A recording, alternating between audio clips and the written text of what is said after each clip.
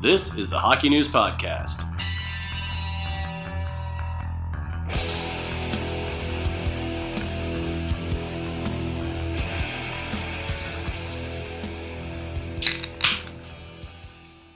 Hey everybody, did you hear that sound? That is Ken Campbell's Coke can.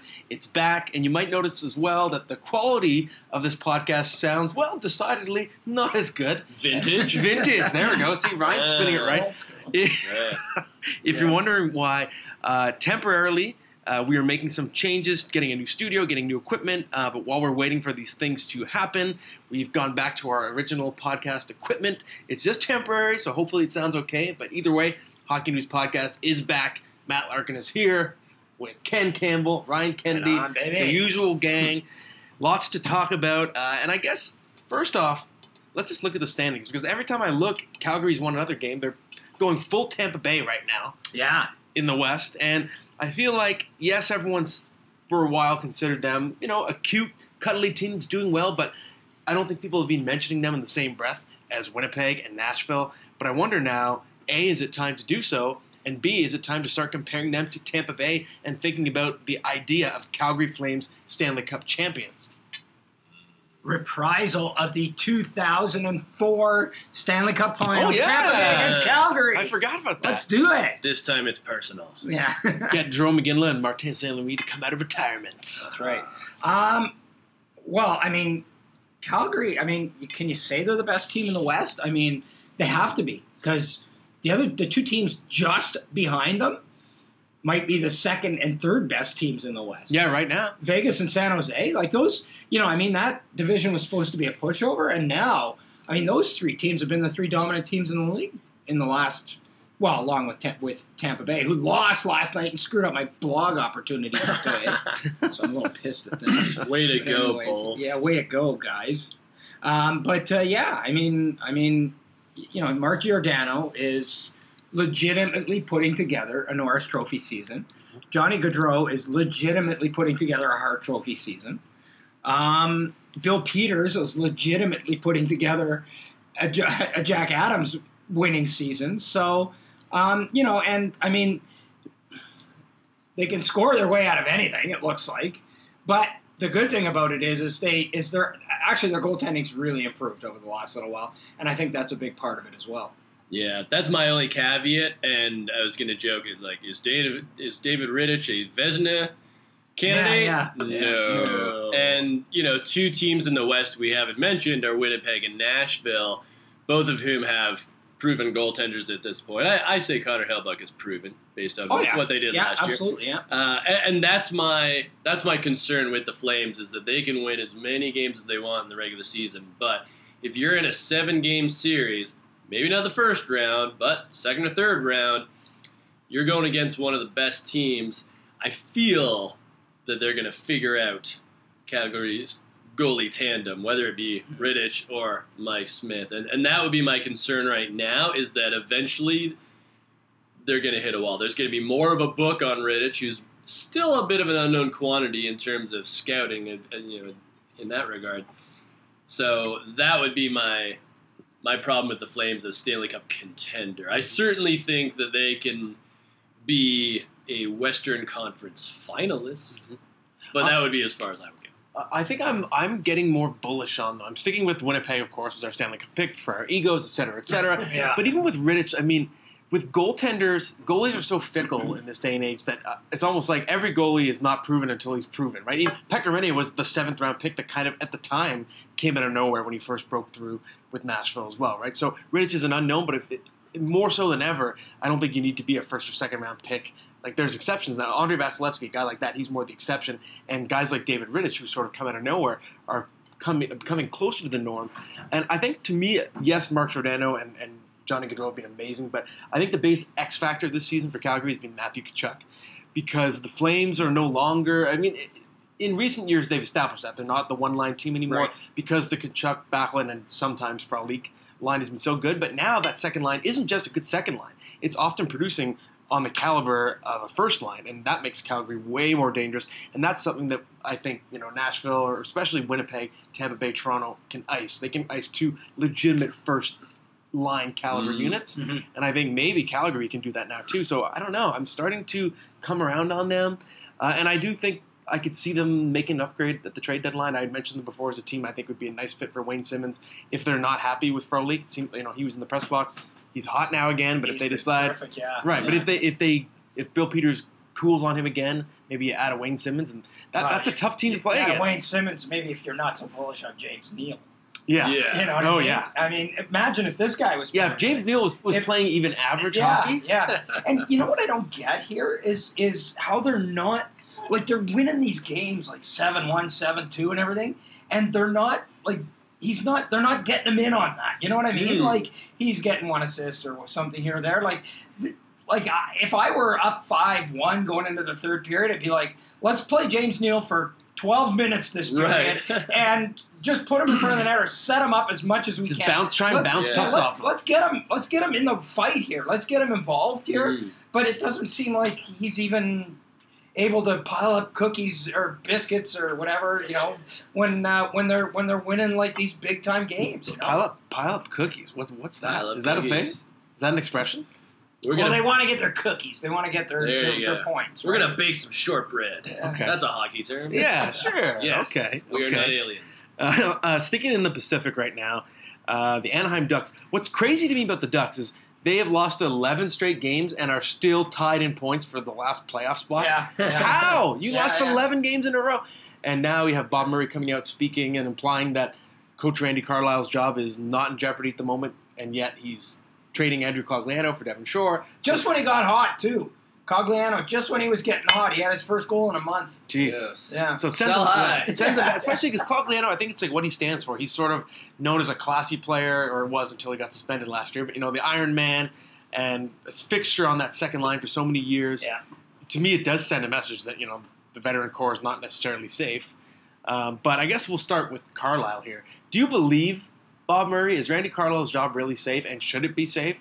Or is this a situation where there's something to salvage with a coaching change mid-season? Yeah, it doesn't matter because I do believe Bob Murray. Bob Murray is as straight a straight shooter as you are ever going to meet in the NHL. When he says something, he means it. And if he comes out and gives his coach a public endorsement, sometimes that's the kiss of death. In this situation, I don't think it's the kiss of death. I think it's for real. I think they're in. I think he's in for the rest of the year at the very least, and then they reassess after that. Yeah, I agree. And it's interesting because Bob Murray also doesn't like to talk publicly. Yeah. He's not one of those GMs that does a lot of media. So I'm with you. But the second part of that question, should Randy Carlisle be a coach? No, he never should have been hired again in the first place. I mean, this is a guy that's behind the times strategically in the NHL, and you can talk about the roster construction in Anaheim right now. The veterans are long in the tooth. We know that there's going to be some turnover in the next couple of years where you have to make room for a Troy Terry to be in your top six. And a Max Comtois, Sam Steele, like all these kids are coming up. Right now it's at transition, but, Murray and Carlisle, they're buddies. They are old school hockey buddies. That's a tough bond to break. I think that, ownership has seen consistent success from Anaheim under Bob Murray. They have.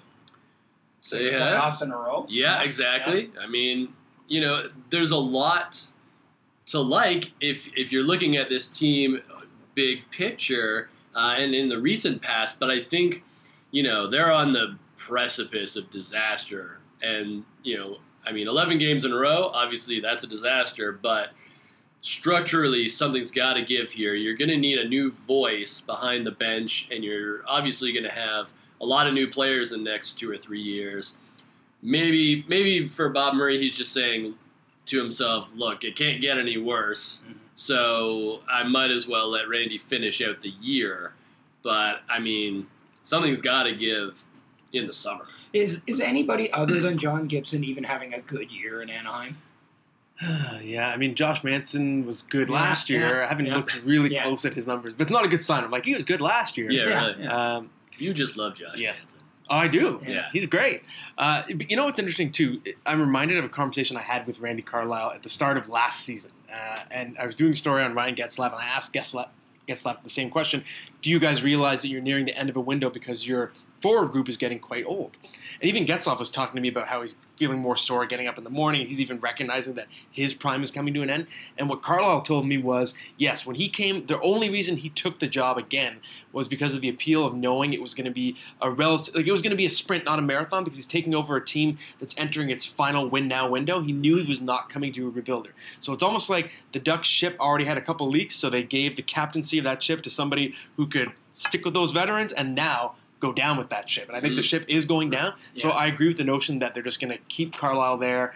And it's going to be, it looks like this season might mark the end of that era. I mean, Ryan Getzlaf is going to still physically be there, but I think it's going to signal a transition to the next era of this team. And that's when you go to a new coach, I think. Well, let's hope too that this ship does just quietly go down into the night, like that they don't start getting crazy and making a bunch of trades for veterans that are gonna cost in the future, right? Yeah, good point.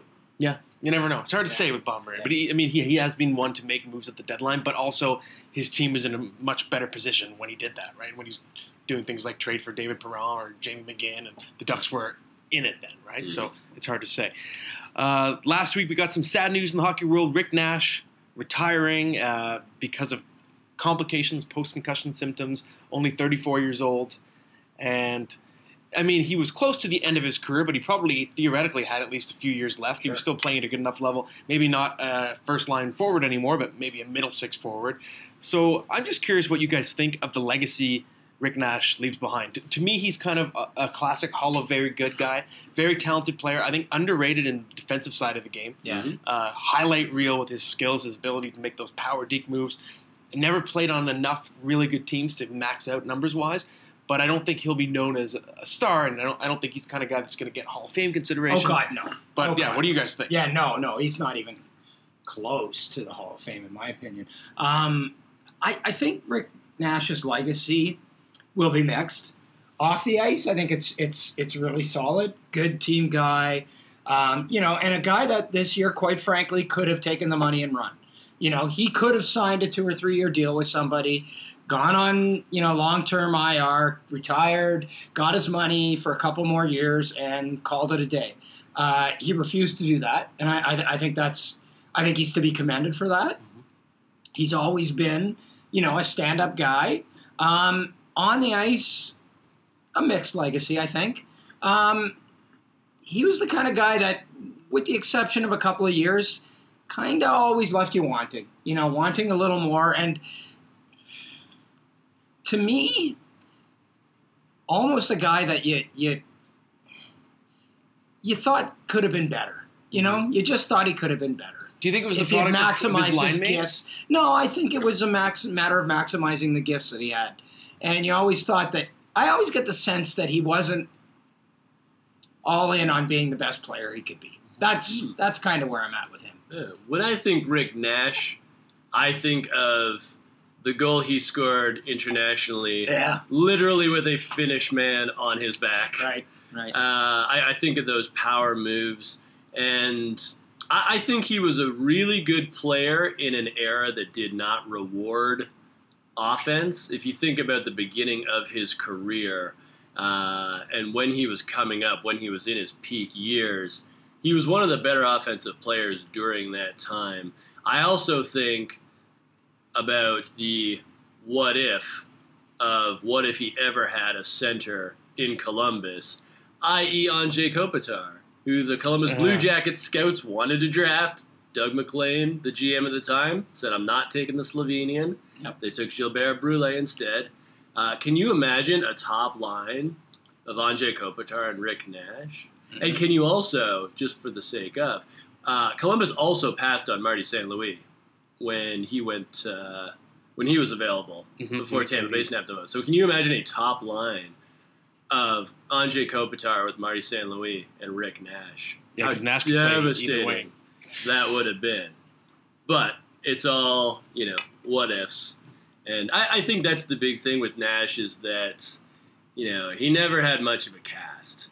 And, during his prime. but Yeah. he was still pretty good. Especially, like you said, when he was young, people forget he had 41 goals as a teenager in peak bottom-out dead puck game, right? And I think he won the Rocket Richard, right? He tied with, I believe, Kovalchuk and Ginlev. My memory serves me right. Let me know, listeners. But he was such an athlete at a young age, but those years were so wasted. Didn't even get to the playoffs till 08, 09. And then they were swept. And they were promptly swept. That's right. So I agree. He definitely is someone that you associate with amazing talent, but also leaving you wanting more. I think that's fair. There's been an interesting theme this year. If you look at the head coaches, Dave Hochstahl fired, and then last week we have Jim Montgomery in Dallas talking about the culture of mediocrity in the Dallas Stars, and then you have David Quinn in New York calling out his players after a big blown lead and saying they were, or I think it was a joke what happened, Something right? was, I remember the word joke. The word joke was in there. It was an absolute joke. And whether it's coincidence or not, we're seeing the ex-college coaches right now struggle and seemingly struggle to connect with their players and feel the need to publicly call them out. And I kind of want to direct the question first to you, Ryan, because you're the one who followed these guys closest before they were NHL coaches. And do you think it's coincidence right now, or is there some kind of disconnect when you coach in the NCAA and you make the leap to the NHL? Well, I think there's a couple of different situations that we're looking at. I mean, in Philly, Hacksaw was interesting because those Flyers teams would get off to slow starts, and then they would really come on as the year went on. And it's funny because Brad Schlossman is a beat writer in North Dakota. For my money, he's the best college beat writer there is. He covers the University of North Dakota, where Dave Hacksaw came from. And he actually had the same parallel when Hacksaw was in Grand Forks, that those North Dakota teams would start off slow, and then once they kind of figured out what Hack was going for, they really came on when it mattered. But Philly had no goaltending. They obviously had some structural deficiencies there, and, change had to be made. When I look at Quinn and Montgomery, it's two interesting situations because Dallas is a playoff team right now, which is kind of funny because all we hear is bad things about the Stars, but they're actually third in their division as we speak. I feel like the Stars are trying to get at something bigger right now. They're trying to figure out their culture. I actually blogged on it Monday. And with Montgomery being an NCAA coach, he had to build a culture at the University of Denver. Not that there was one lacking before he got there, because there certainly was. But when you're coming in, you're bringing in all these kids, different years, different skill sets. You got to come together pretty quickly. And I almost feel like that was part of the rationale in Dallas is let's get a fresh voice, a coach who's, not old, he's not recycled, but he knows how to deal with personalities. And it's been messy so far in Dallas, but I think they're trying to build something bigger. They don't just want to squeak into the playoffs. They know that they have top-end talent there. Yep. And when I look at David Quinn, here's a guy who, again, built something pretty quickly at Boston University, had a lot of success developing NHL prospects. The Rangers wanted to go young this year, and there's going to be bumps along the road. And, it's funny, he probably wouldn't have called out college kids like that because he knows they're still developing, but the expectations are a lot higher with NHLers. And I think this is just, these are all symptoms of what these franchisers are trying to do. My last point is I don't think we've seen the end of the NCAA coaching trend, simply because Scott Sandelin at Minnesota Duluth has done incredible things with the Bulldogs program. They could easily win the national title again this year, and I wouldn't be surprised if in the next year or two an NHL team seriously took a run at him for their job. So that's my thought on the matter. I just think it's interesting, like guys in the NHL, coaches in the NHL who've been around a while, how do they rip their players? They do it by saying, and most of them do it by saying, it's on me. I didn't prepare these guys well enough. Obviously I didn't prepare these guys well enough. We weren't ready to play. That's on me. When basically they're saying these guys suck. Yeah, that's the Mike Babcock. Like they sucked, but I'll take the bullet here and say it's because I didn't prepare them. Like you have to prepare an NHL guy for competition, right? A guy who's making all that money and is a pro. You've got to prepare them properly. Yeah. And these guys don't do that. They just say, yeah, we sucked, or this guy sucked, or whatever. So I think there is a disconnect in that way. And I think you are able to do it. Like, in a college dressing room, you can go up to a guy and, like, you're not good enough. You're not playing well enough. We need more from you. It's more difficult to do that in an NHL environment, So I do think there is that sort of learning curve for those guys where they have to go, okay, I'm dealing with grown men here who are making a lot more money than I do. And, in college, especially in football, but probably less so in hockey, the coach is the king, right? Mm-hmm. The coach is the king, right? So he's there. The kids are there for 4 years at the most. He's there the whole time. He's the constant. He's the guy who wins. In the NHL, it's different. The coach is eminently replaceable, and the players are the ones who are going to be the ones that respond to the coach and decide whether or not the coach keeps his job. So I think there is a bit of a disconnect there. I don't know if the college thing is that much of a big deal. The fact of the matter is these are all bad teams. Yeah, that's they're true. all bad teams. Yeah, that's true. They're all bad teams. They don't have enough good players. Yeah. But I do think there's something, and I think there's a psychological element to it. And you look at, like you said, Ken College, but even Major Junior, to get very, very psychological here, I think that coaches are more father figures on those teams. They have more of a subconscious authority. Like you said, the ability to chew out a player. So what I always wonder is it tougher for a college coach to come and win over a room when he's used to having that kind of godlike status and power over his players? Yeah. And does the respect have to be earned? And also on the player's side, is there a sense of, hey, you've never worked with players like us before? Like, you don't know how to deal with us. I don't know. Right. Like, it's not something we can really quantify, but it's really interesting. Mike Keenan came from the college ranks, like Canadian college, but I remember him saying, when he came into the room the first time, it was like, these guys didn't know who I was. They didn't care who I was. So he had to take on that kind of badass sort of persona, and it worked for him. But sometimes it doesn't work, I guess. Fair.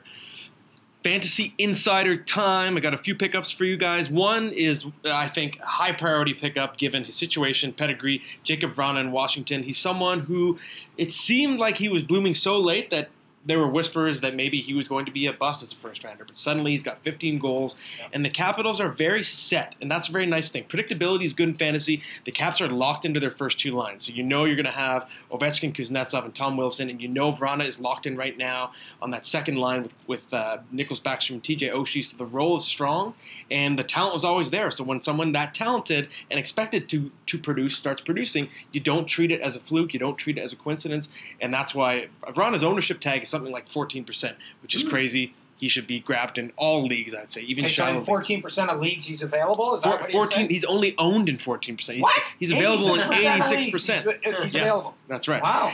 The other two pickups I got this week are they're deeper pickups. So one, I can't believe I'm saying this, and no disrespect to him, but pick up Brandon Tanev in a fantasy hockey pool. And this is, I'm talking deeper pools where you count hits in particular, because we know Tanev's not getting those power play minutes, and he's not even playing in the top 6 in Winnipeg, but he's producing. He's got 10 goals already. The running joke now is he's playing his way out of Winnipeg because he's going to be a UFA and they're not going to be able to spend that money on him.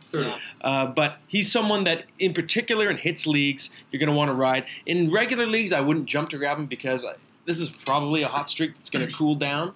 But the hits are there either way in those kind of leagues, so even if he stops scoring, he's still going to be useful. And as a bonus right now, he's on fire. And the third pickup, this is a weird one. I don't know. This is one where you keep a very short lease. I'm talking two or three games at most for Connor Garland in Arizona. He's getting a lot of power play time. He's got 8 goals already in very limited sample, and I don't know where he came from with his production. He was producing this year in the AHL, and if you go back to his major junior days, he did put up some big numbers. So maybe he's tapping into something late. But either way, I think it's one of those guys where if you have a really deep league and you have an injury you need to replace for a game or two, you just give him, I call it a tryout. Throw him in there for a couple of games, see if he keeps it going, and it's entirely possible that you're going to drop him next week. That's okay, but give it a shot. Yeah, he was a guy that put up big numbers in the Quebec League. He led all of Major Junior in scoring one year. Yeah, and then he just, for 3 years, he was stuck in the minors. Yeah. Well, small guy, didn't play defense. Yeah, right. Yeah. So, but... I think another thing that you're not touching on, Matt, is the team he plays for. He's going to get minutes. He's going to get an opportunity with that team. He's going to get a chance to produce offensively with these guys. So does Jordan Wheel, by the way. It's like the Steve Sullivan thing, right? Like in Toronto, he just never got the chance. He went to Chicago and he was a 30-goal scorer. Yep. Because somebody's got to eat up those minutes. Somebody's got to score the goals. Somebody's got to play on the power play. And maybe this is a guy that he's one of those good bad team players. Yeah. You know what I mean? And Like Andrew Brunette. he's really good on a bad team. Yeah, that was Andrew Burnett's calling card for his entire career. Right? Yeah. Future Watch time. Ryan, what do you got cooking in the prospect world, my friend? Okay, so let's start off with Alex Turcotte for the 2019 NHL Draft. Alex Turcotte has 15 points in 12 games. He missed most of the first half with an undisclosed injury. He is back now, and he is on fire. He is a natural center, playing behind Jack Hughes. But he has a very nice pedigree himself. His father, Alfie Turcotte, former NHLer. Alex is just an amazing skater. One of his big strengths, and obviously coming from that family, not a huge surprise. Real high-level skill. He's doing a lot of damage there. And this is a sort of player where, coming into the season, he was seen as a potential top 10, top 15 pick. And the injury kind of pushed him down a couple of boards. But I would suspect that we're going to see him a lot higher the next time everybody puts their rankings out, myself included. He's committed to the University of Wisconsin. The Badgers have put together a really nice pipeline under Tony Granato. So keep an eye out for Alex Turcotte. All right. And then going for drafted players, I can go with Isaac Ratcliffe right now, the 6'6" left winger for the OHL's Guelph Storm. He is a Philadelphia Flyers draft pick. 30 goals, 47 points in 39 games. What I'm really intrigued about with Ratcliffe right now is that the Storm made an insane amount of trades at the deadline. They went all in. Nick Suzuki, Mackenzie Entwistle, Marcus Phillips all played for Canada's World Junior team. They are all now members of the Guelph Storm, as is Sean Dursey and Fedor Gordiev, both defensemen drafted by the Toronto Maple Leafs. So Ratcliffe has a ton of help. And Guelph had some pretty good players to begin with. Guys like Nate Schnarr and Dmitry Samorukov, who played for Russia at the World Juniors. So, lot to like in Ratcliffe. Natural scoring touch. Obviously, he's got a really nice frame. You can stick him in front of the net. And at this point, I'm just intrigued to see how many more goals and points he can get with that great cast around him in Guelph. Philadelphia Flyers, man. They just keep finding guys. For a while, it was the defense pipeline, but now all of a sudden they're getting forwards too. Morgan Frost, and it just seems like that's an appealing situation for. I keep saying Joel Quenneville. Yeah, I would want to take over that situation. I'm not with you, Matt. I'm not with you on that. I'm sorry. How come? Because first of all, I don't think coaches think that way. Why not? I don't think they think because they don't. I don't know why. I'm not a coach. Do you know they don't? But I don't think they think, oh yeah, this team's going to be really good in 3 years. I think a coach thinks my shelf life is limited, therefore I want to go somewhere where I'm going to win now. But they have good players now too. But secondly, they do. Philadelphia has good players. Giroux. Yeah, if you're a coach taking over, I think you're still going to look at Claude Giroux, Jacob Voracek, Ivan Provorov, Shane Gostisbehere. I want me to keep naming? Yeah, keep going because their kids have not been good this year. Yeah, but with a new coach, their kids have all taken a step back. Yes, and part of the reason why they're Travis Konechny. Part of the reason why they're so bad this year is because their kids haven't played very well at all. Right, but if you're a good coach, if you're Joel Quenneville saying, I'm a great coach, I know I can get the most. I can coach him up. I've seen a lot of Travis Konechny. I can get the most out of him. Yeah. There's some nice clay to mold here. That's what I'm thinking if I'm Joel Quenneville. Also, they've had more goaltenders than you have siblings. And that's a lot, everybody. Because I have 5 siblings. They've had at least 7 goalies. They've had 7, yeah, okay. Fair play. Yeah, okay. Sibling burn. Sunburn. Switching gears now. Speaking of kids, I guess, the next edition of the Hockey News magazine, there is the Money and Power edition on newsstands, but our regular subscriber-style issue that's coming out is the rookie issue. And Ryan, you have a story on a couple of guys who are messy roommates, but also great rookies with the Sabres, Rasmus Dahlin, Casey Middlestat. So fill us in a little bit about the experience of working with them. Yeah, pretty fun. Went down to Buffalo, I guess a month or so ago, and talked to both those young gentlemen. And, obviously Buffalo, they love their Sabres there. It's a great sports town. And, these guys, they already get recognized wherever they go. Although Middlestat says he gets recognized because he's always with Dahlin. Obviously people very excited about the young rushing defenseman. It's kind of neat because they live together right now in a condo, and being young guys, even though Dahlin has lived on his own for years, back from when he was in Sweden, they're still like finding their way. They get the cleaning lady to come in. They have their little tips with each other because they're both very similar personality-wise. They have a lot of fun together as well. Neither of them cook. So there's a lot of getting food, from the team at the rink and taking it back, or they'll go to an older teammate's house for dinner. Zach Bogosian apparently has been very good for the whole team, really, but especially the young guys in that respect. And Buffalo's been scrappier than we thought this year. They're starting to put something together, and these two players are going to be very important. Obviously, Jack Eichel is the cornerstone, but you put Middlestat behind him. You got Rasmus Dahlin on the back end. They're starting to build something, and the vibes are good there. I was in Buffalo this weekend for the Buffalo-Tampa game on Saturday, and I saw Rasmus Dahlin at one end of the ice and Victor Hedman at the other end of the ice, and I went, Rasmus Dahlin in 8 years or so is going to be what we're seeing at this end of the ice with Victor Hedman. Right. I see so many similarities, right down to the fact that they're good rookies, but they're not. No, They're not setting the world on fire. Nobody's talking about Rasmus Dahlin winning the Calder Trophy this year.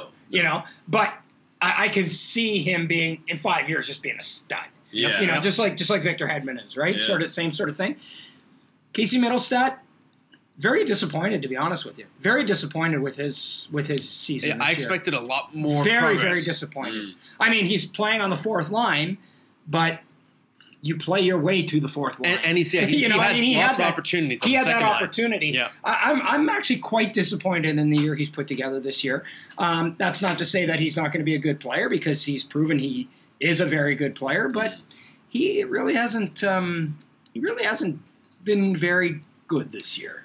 I think part of that is that Buffalo wants him to play a more complete game, and coming out of Minnesota high school, I mean, he didn't have to play defense. Where he was playing 2 years ago, right? Yeah. So that's the other thing. Yeah. He was playing Minnesota high school 2 years ago. Yeah, and then 1 year at the University of Minnesota.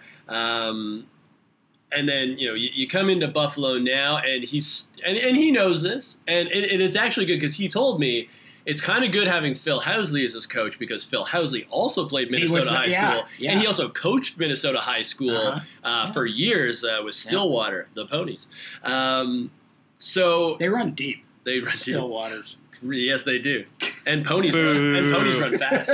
Boo. But anyway, so, he knows that he has to work on his game away from the puck. And I think that's part of the process now with Middlestat is they don't need him to score 30 goals this year. They need him to figure out how to prevent 30 goals when he's on the ice. And I think, too, he kind of set the bar pretty high last year. It's true. You go into the place where you're going to be playing in a couple of months and you shoot the lights out in the World Junior. Yeah. It creates a rather high level of expectation, especially in a market like Buffalo that's been so downtrodden over the last few years. He was number one in our Future Watch rankings, which I think personally have a recency bias where guys who dominate the World Juniors almost get too big of a spike sometimes, right? And that won't be a problem for Canada this year. Yeah, that's right. I remember something, too, talking to Middlestat last year and his former coach now, Don Lucia. Lucia? Did I say it right this time? Yeah. Boom! And Middlestat said he loves the idea of setting up players so much, and Lucia almost used it as critique that it's almost become a weakness where he is a great setup artist, but he's almost addicted to the idea of feeding other teammates to the point where he'll sometimes pass up a scoring chance for himself. Not good when you're playing on the fourth line, though, because generally you're playing with guys that Don't pass aren't so good at they're not going to finish plays. Yeah. That's right. Yeah. Speaking of finishing things, okay, Ken, this is the transition to your hot take. There was theoretically some unfinished business regarding Mr. Michael Wow. Matheson. Wow. How was that transition? That was terrible. No good? No That was good? awful. Come on. That was terrible. Yeah, I guess I've done better. All right, I've done better. Anyways, okay. Here's something Michael Matheson. Hot take. Okay, guys. Guys, correct me if I'm wrong here, but when the calendar turned a couple of weeks ago, it went to 2019, right? True. We went to 2019. Sound like Matt Foley. I can't Am I sing on real that? good. Is that Bill Yeah, Simmons? no, yeah. Is that Ernest Hemingway there? I don't see that. Anyways, it turned to 2019, right? Correct. I think so. Didn't turn to 1987, 1988. Didn't turn there, right? No? Okay. So Mike Matheson goes into Vancouver, and of course, he's supposed to fight somebody. Turns down fights with Jake Vertan and Antoine Roussel, and everybody loses their crap because this has to be avenged. Let's forget about the fact that the guy got a 2-game suspension. Whether you like the suspension or not, he got his 2-game suspension. He served his sentence. He doesn't have to fight anybody. This is 2019. He can walk away from a fight if he wants. And to me, it's just absolutely ridiculous, especially in a place like Vancouver. Yeah. What happened a bunch of years ago when a bunch of guys got bloodthirsty and went out for revenge? What happened? Only one of the worst things ever to happen in NHL history. Only one of the worst things ever. Like, come on. Yeah, short memory. Seriously, guys. Like, fighting's at historic lows. Like, what are you doing? Mike Matheson's been in one fight in his career. He served his suspension. And you got your Michael Haley, Eric Goodbranson thing. They did the dancing bear thing in the second period. So everybody who wanted to see that garbage got to see it. So just lay off. Like, seriously. I mean, the guy doesn't have to fight. He served his suspension. It's over. Move on. See, I'm going to play a little bit of devil's advocate here, which I'm shocking myself because I'm generally pretty anti-fighting and I'm very anti-caveman culture, old school hockey culture. I'm done with that. But in this situation, I can at least, within the realm of that kind of thinking, I can think of worse examples. Like if it's a guy throws a clean hit and has to fight in the middle of the game. That's whereas this one, like the choke slam, to me it was a particularly malicious attack, and it also concussed and knocked out a rookie for several games, their most important player. So I see, and it's almost like, so yes, he got suspended 2 games, but what if it was a 20-game suspension for a really vicious attack? And people wouldn't say, well, he served his time, we're not going to get revenge on him. They're still going to want to take that guy's head off when he comes back and plays the team of the guy he hurt. Yeah, but right? I think too, though, if this does speak to the culture of the NHL, in as much as people think, well, he only got 2 games and our guy sat out 2 weeks, so there's still, we still need to get our pound of flesh here. Whereas if he had a 10-game suspension, like he should have in the first place, maybe people say, okay, he sat out his 10 games, our guy missed 2 weeks, maybe there's a bit more equity there, but it goes back to this frontier justice, this vigilante justice, because the NHL isn't going to take care of our guys, we're going to have to do it ourselves. Fair point. Yeah. Okay. Mailbag time. We're going to start with Kyle Lisk. Maybe it's Kyle Lisk. Probably. Yeah, probably some guy named Kyle. And Kyle asks... Not a basilisk. Yeah, that's right. And Kyle asks, would the league extend 3-on-3 overtime to 10 minutes before a shootout? I'll start with this one because I know at least on the players' side, there's evidence that there's an appetite because some players told me that they'd be into it. The biggest guy that was a massive proponent when I brought it up, because it was at the All-Star Weekend a few years ago, so I was just polling all the players on what they thought, and Nathan McKinnon in particular, almost like because you're Nathan McKinnon, you can skate like that. He's like, I would love 10 minutes at 3-on-3. So I think there are players that would be into it. Where I'm not sure is, would a 10-minute 3-on-3 overtime take up less TV time than a shootout, or maybe roughly the same? Probably about the same. So, would there be any concerns for just telecast blocks? No, I think where this is going to be the big stumbling block is going to be this is going to have to be collectively bargained. Yes. Right. Okay. And you talk about how great 3-on-3 for 10 minutes is going to be. But wait until, if it ever were to happen, wait until you're playing in Carolina one night, you go 10 minutes 3-on-3, then you got to get on a plane and you got to go to Buffalo for a game the next night. After that game, coaches are going to be complaining about 10 minutes of 3-on-3, no question about it. Because you're playing all your best players and they're getting more tired. But the fact of the matter is this would have to be collectively bargained. So even though the players like it and would want it, the NHLPA is going to say, okay, you're making our players do more for their contracts. What are you going to give us in return? So it becomes a collective bargaining issue, and it becomes a chip in collective bargaining, and that's what it will be. That's exactly what it will be. And even if the players like it, they may not go for it just because they would be using it in order to gain a concession somewhere else. That's interesting. Yeah. My only thought is if you go to 10 minutes, I think it probably has the desired effect because at some point you wouldn't be able to just play your best players. You would have to sneak on a third or a fourth liner, and that's where you get the matchup. Maybe you get some more matchup things, and then maybe the game only ends at 5:35 or something, or even before that because people got to strategize. Don't buy it. Don't buy it. Fair. 2 weeks ago at Christmas, during the Christmas break in my men's league, we had 5 skaters. 5 skaters. Total. 5 skaters total. Wow.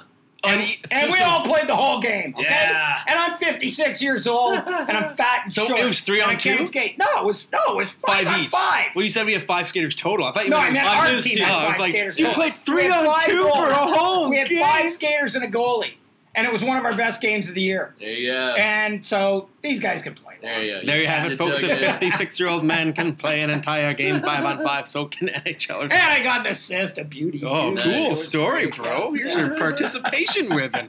You know what's funny? I literally have a lot of participation ribbons. That tells you how good my hockey career was. Like I got a lot of most improved player trophies, which means like you sucked and now you're mediocre. Now you suck less. Yeah. Yeah. You didn't go in. If you had gone into some hair competitions, though, you would have had the gold star every The time. golden eyebrow. You had a haircut, eh? I did. I did. Yeah, it looks good. Thanks It's for obvious noticing. on a Too bad you podcast. can't see this, Yeah. but Matt's got the good hair going today. Oh, the guy who cuts my hair went to high school with Joel Ward. True. And I told Joel Ward. He's like, oh yeah, I know that guy. His name's Gus. There's a cool story. Forget. That's a cool story. Next question is from It's funny because I saw Joel Ward and I'm like, I'm telling the haircut story. Am I going for it? I'm going for it. Hey Joel, guess what? Because one of those, when you do that, it can fall bad. Yes. Like if the guy's like, what are you talking about? Get away from me. Well, it could have embarrassed. It would have been an embarrassment to that guy who cuts my hair. If he's like, I don't know who that guy is. But he was like, oh yeah, I remember Gus. Yeah, good. Yeah. Next one. This will be our last one. Santino Saponi asks, who would you move at the deadline if you were the New Jersey Devils? I'm thinking that they should move Marcus Johansson, and I'm not sure about some other guys. I would move Kyle Palmieri at the deadline. Ooh. That's who I would move. That's the guy I would move. He's on pace for a career year this year. 37 goals. He makes a reasonable amount of money. He's 27 years old. I don't know if he's ever going to have a season that's better than this one. But, look at the other guys they have. Okay, so you trade Marcus Johansson. What are you going to get for that? An expiring contract at the deadline. I think they've got a couple of guys on D. But I see what you're saying. You might actually get something of consequence. This would be a trade you'd make for the future, right? Yeah. So you would get something for a Kyle Palmieri. Whereas, I'm sure they'd love to trade Corey Schneider, but he's got 4 years at $6 million left on his deal. You're either eating a bunch of money or you're giving something to give this guy away. So I don't see a lot on that roster that's giveawayable. That really would give them much in the present or the future. So if you're going to make a trade at the deadline, then do it. Go big. Yeah. The only thing I could think of other than that would be if there's a youngish guy like a Pavel Zacha who needs a fresh start somewhere, and you think you can get a deal for somebody else's young player that might need a change of scenery. Like Galchenyuk for Domi style. Yeah, exactly. Yeah. If you can do one of those, I think you do it. Yeah. But, you look at the Devils right now, and they're kind of one of those limbo teams where it's like, this is not your year. This is not your time. The Devils in limbo, eh? Yeah. I think they're in hell, actually. Yeah. Dante reference. There you go. I've been in Newark. Hey. Best dinosaur barbecue I've ever been to. So Newark's got that. But otherwise, they're building there. So if you can shed some expiring contracts, I think you do that, and maybe you get an extra pick or two. But and you're going to do that. So you get that extra pick. And it probably doesn't turn out to be anything, but whatever. Yeah. Here's a question. So Taylor Hall, if I remember correctly, next year is the last year of his contract. Yes. At what point does that start to get a little bit nerve-wracking from the perspective of, okay, the Devils progressed a lot last year, and I've been very supportive of Ray Shero this year. I think he's doing the right thing by playing it slow. But if you're Taylor Hall and this team regresses a lot more than you even expected, and you start thinking about next year, and is it a guarantee that Taylor Hall is going to re-sign with the Devils? Or suddenly is that going to start creeping in as a point of discussion? And then does he start becoming a guy that gets bandied about in trade talks? No, it's not a guarantee that he's going to be back. But did anybody else think it was interesting that they re-upped John Hines for 4 years and were very, very public about re-signing him? Yeah, the timing was odd. Given the fact they've really regressed. Yeah, and to me, I mean, first of all, they're saying it's not the coach's fault. This guy's a good coach, which he is. Yep. The second thing is Taylor, this guy This will be your coach. This guy made you an MVP. He's here. He's your coach. We believe in you. We believe in him. Sign with us. I think. I think that there was that subtext to it all because it came out as like they were in like 30th or 31st place when they came out and did it. And they were very, like, it wasn't like, we re-signed him and then somebody asked about it. Yeah. It was like, Devils re-signed John Hines. It was celebratory. It was right out there. So well, and going back to the culture talk we had earlier in the podcast, Ray Shero and John Hines had a very specific mandate 2 years ago, which was to rebuild the culture in New Jersey. Right. And they got the older veterans on board, and they turned around, at least in the short term, sooner than everybody thought possible with that playoff berth. Yeah. But I think you're right, Ken. There is something there where they're looking at Taylor Hall and saying, you're our cornerstone. We're going to build around you and Nico Hischier, and this is the plan. This is the brain trust that's going to do it. Are you on board? And it's almost like better for them that he stepped back this year. Because what if he puts together another MVP year, this year? And and then he goes into negotiations this summer and goes, okay, well, 15 million. Just back it up, back the brink stroke up, beep, beep, beep, keep backing it up. Yeah. So now at least it's more realistic. You can say, if you're the Devils, you can say, yeah, you were MVP, but then you took a step back. You're probably somewhere in between. Mm-hmm. So I'm sure we can come up with something. And anytime any of us have ever talked to Taylor Hall, he really talks about really liking it there. So I think that's part of it too. I would expect that they're going to get on that pretty early, July 1st early, and get it done. I think so too. I'm pretty confident. I raise it more just almost like I thought of it on the spot. And wow, it's interesting. This has never been brought up before, given the fact that his number's up pretty soon. But if I'm betting, I agree. I think he's going to stay. Yeah. Well, that's it for this week, everybody. Hope you enjoyed it. Hope you enjoyed the sound quality as well. And we'll be back next week. Don't forget, go to thehockeynews.com/gold if you want to become a member.